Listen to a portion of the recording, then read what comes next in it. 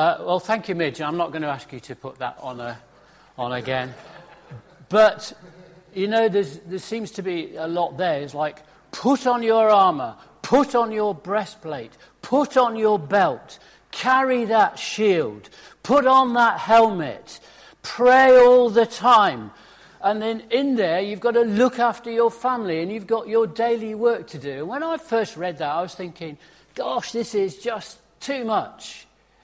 It's crazy. And I've learned, of course, that when I experience those feelings, I generally got to take a step backwards and look at it again, because things change when I look at it again. So that's how I first felt with it all.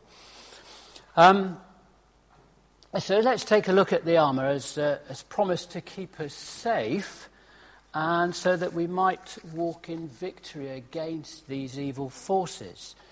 I've jumped a page. Oh, yeah.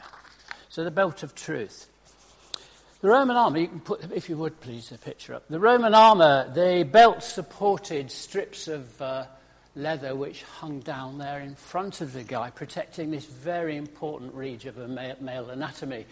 And that would be known as girding one's loins, if you like, but it's protection, a bit of protection for yourself, so you felt safe, that you could stand firm against someone. So to gird one's loins was to put this protection on so that you could stand firm against your enemy. But here it's the belt of truth. So the question is, what is the truth? And looking at that, I'll tell you what, philosophers make a terrifying meaning of what is truth. So for me, I think there are some simple truths for us, like God created the world. God loves us. Jesus was God's only begotten Son. Jesus died so that we could be saved from our sins and receive eternal life. And I think the words actually go like this from John 3:16. For God so loved the world that he gave his only one and only Son, so that whoever believes in him shall not perish, but have eternal life. So the truth there is in Jesus. And for example, when Jesus was comforting his disciples not long before he was taken away, so the end was coming, if you like, he said to them, do not let your hearts be troubled. You believe in God, believe also in me. My Father's house has many rooms, and if that were not so, would I have told you that I am going there to prepare a place for you? And if I go and prepare a place for you, I will come back and take you to be with me, that you may also be where I am. You know the way to the place where I am going. And clearly the disciples were not too sure. I guess they didn't really understand Jesus' metaphors here, and the way was not a physical path, but it's a way of living. And it fell to Thomas to ask the doubtful question here. But Lord, we don't know where you're going, so how can we know the way? Jesus answered, I am the way, the truth, and the life. No one comes to the Father except through me. If you really know me, you will know my Father as well. From now on, you do know him, and you have seen him. So Jesus is also the truth, and his way is the truth of our lives. The breastplate of righteousness, and righteousness, oh dear, there's another one. Righteousness is a confusing one. I think if we look at what's going on in the world right now, we witness many people committing hideous crimes in the belief that they are doing the right thing. They believe they are being righteous, when it is clear to all others around the world that they are not. But put that aside, what of our responses to their behaviours? Have we been judgmental? Do we need to remove that plank in our eyes before we remove the speck in theirs? I know that my response has been a long way separated from Jesus' example. Right now I feel myself torn between my earthly desires for revenge. Yes, let's go and bomb them, let's go and splat them. And then I have to think what Jesus would offer the other cheek. And I've got to say, which response would be righteous? So how could we here in this church know that we were righteous? And we don't get offered a lot about what is righteousness, but what isn't, if you pick that up. So here in Matthew 6, this is from the Sermon on the Mount, Jesus says, "Be careful not to practice your righteousness in front of others to be seen by them.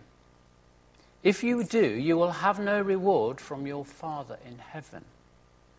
So when you give to the needy, do not announce it with trumpets as the hypocrites do in their synagogues and on the streets. To be honoured by others. Truly, I tell you, they have received their reward in full. But when you give to the needy, do not let your left hand know what your right hand is doing, so that in giving you may be secret. Then your Father, who sees what is done in secret, will reward you." And clearly, the error that we make here is in seeking and giving value to the judgment of other people, of other humans, when what we should be doing is seeking the judgment of God. And a similar but slightly different point is a continuation of the same thing when Jesus talked about prayer. "And when you pray, do not pray like hypocrites, for they love to pray standing in synagogues, on the street corners, to be seen by others. And truly, I tell you, they have received their reward in full. But when you pray, go into your room, close the door, and pray to your Father. But when you pray, to your Father who is unseen, then your Father who sees what is done in secret will reward you." Righteousness, then, is also about what you do unseen by other people. And it's what's in your heart. And we witness this right back at the beginning of the Bible when we look at the story of Cain and Abel, about what's in your heart. Going to Genesis 4, when they grew up, Abel became a shepherd while Cain cultivated the ground. When it was time for the harvest, Cain presented some of his crop as a gift to the Lord. Abel also brought a gift, the best portions of the firstborn lambs from his flock. And God accepted Abel and his gift. But he did not accept Cain and his gift. This made Cain very angry, and he looked dejected. "Why are you so angry?" the Lord asked Cain. "Why do you look so dejected? You'll be accepted if you do what is right. But if you refuse to do what is right, then watch out. Sin is crouching at the door, eager to control you, but you must subdue it and be its master." There's an element here where we have to take control. And, of course, some of this was Cain didn't give with a good heart. He gave because he was obligated to give. And who hasn't done things resentfully? I can't number the times that I have done things because I had to do them rather than because I wanted to do them. And does it work? Not very well.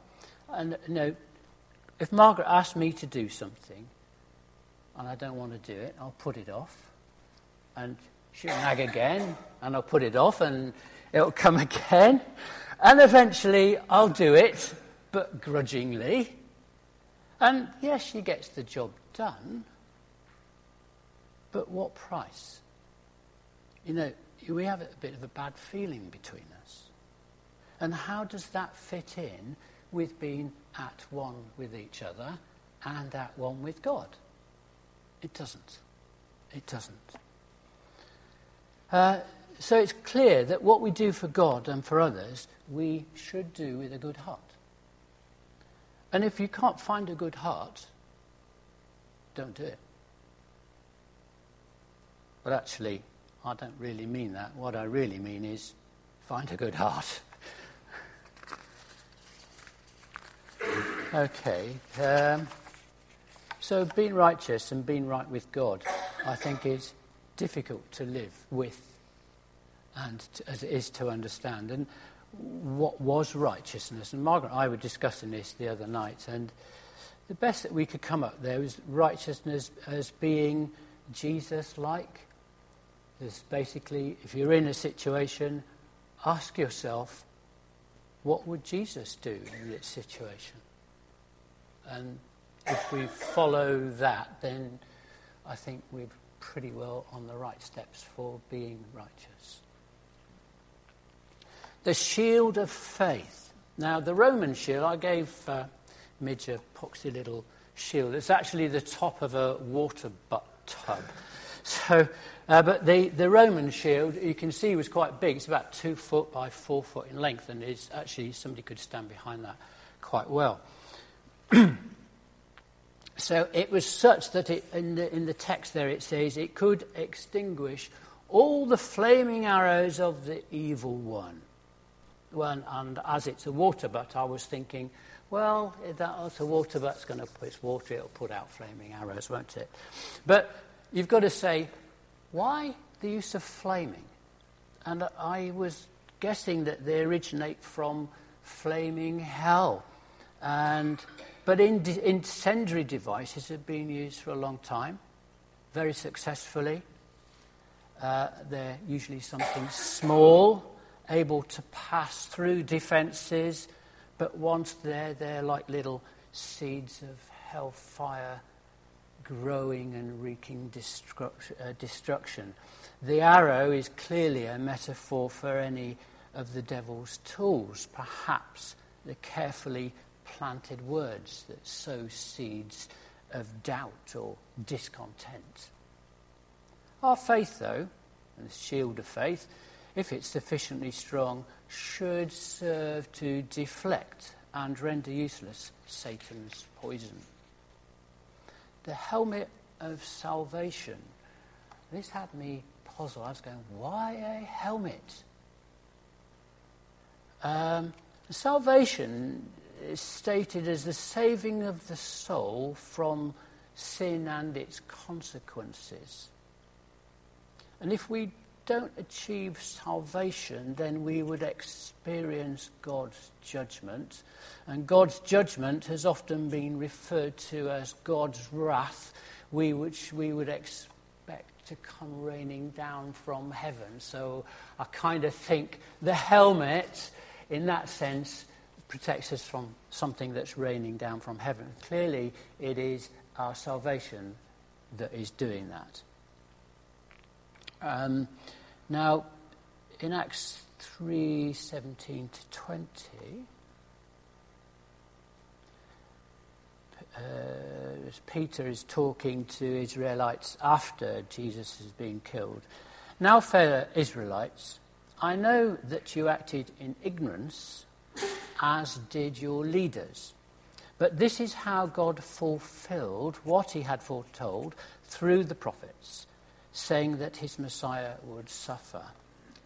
Repent, then, and turn to God so that your sins might be wiped out and that times of refreshing may come from the Lord. So repentance, we talk about salvation, and repentance is a key factor of that.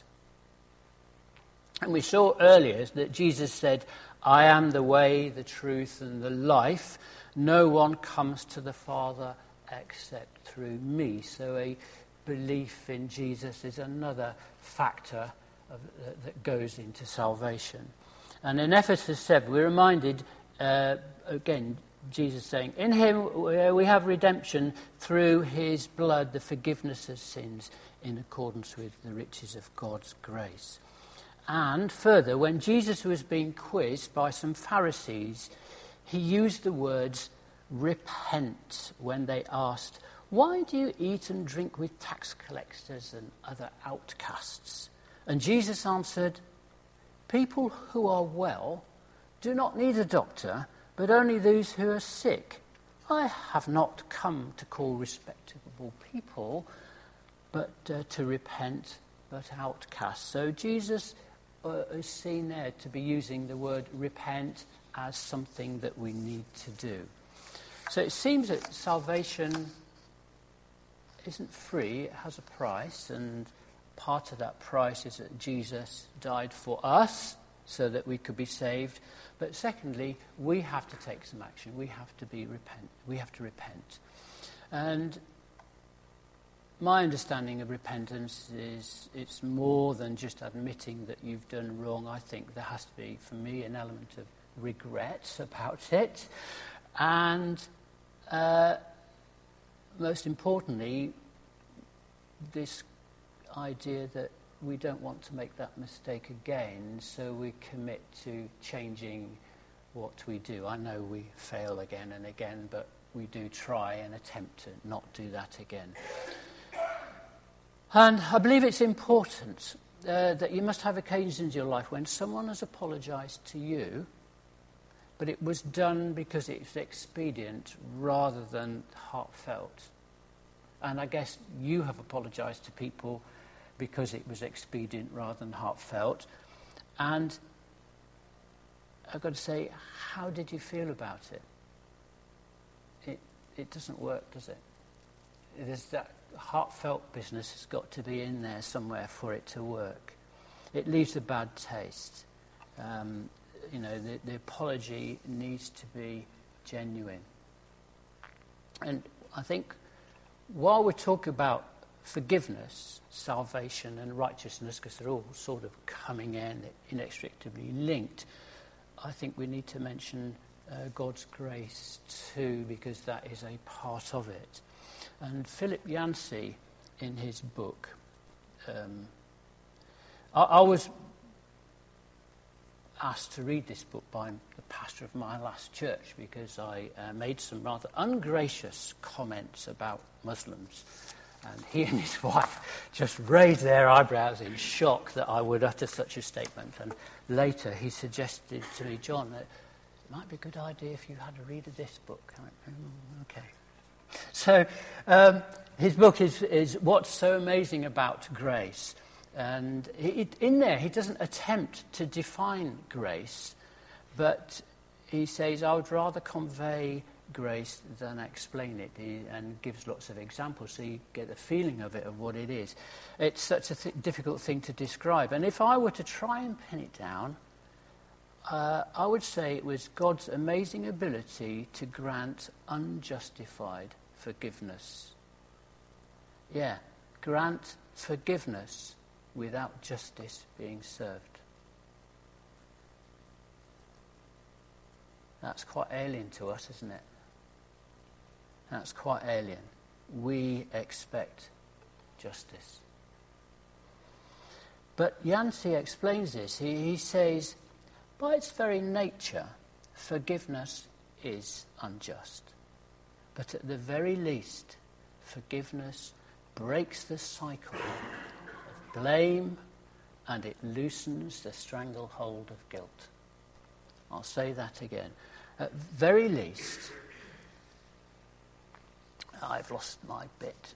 by its very nature, forgiveness is unjust. But at the very least, forgiveness breaks the cycle of blame and loosens the stranglehold of guilt. And how many conflicts have we witnessed? Even the stuff going on in Northern Ireland, which was a civil war, if you like. It was a civil war. How much senseless tit-for-tat killings, kneecappings did we witness because there was no room for somebody to break that cycle? Nobody would give that first bit of forgiveness. And notice it also says, loosens the stranglehold of guilt. And I remember the guilt I experienced around the divorce of my first wife. She successfully piled the blame onto me, and I was stupid enough to take it.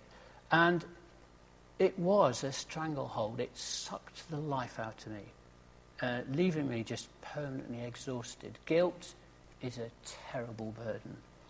And it took me a few years before I could get round to thinking, okay, yeah, there were things I could have done better, but actually that responsibility for the failure of that marriage laid with both of us, not just me. And that's that. So, but it's a shame I wasn't a Christian at the time, because that forgiveness might have just come a bit quicker. There you go. The sword of the Spirit, which in this case was the Word of God. And notice, it is the only offensive weapon in our armour. The Word of God is our only offensive weapon in our armour. No aeroplanes, no bombs, no guns, no bullets. Hebrews 4:12, it says, "For the Word of God is alive and active, sharper than a double-edged sword.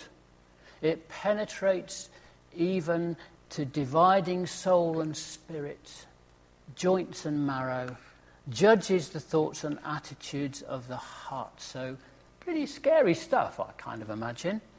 But it is the only weapon available to us. And a sword can be used as a defensive weapon or an offensive weapon. So the Word of God can be used, in effect, for both purposes, if you like, because it's there. And finally, prayer. We've already said a little bit about prayer in the extract from the Sermon on the Mount. That was very much about making it a private affair between you and God, and not in a self-righteous way, possibly in an outwardly demonstrative way. Here in Ephesus, though, we are told to pray on all occasions with all kinds of prayers and requests.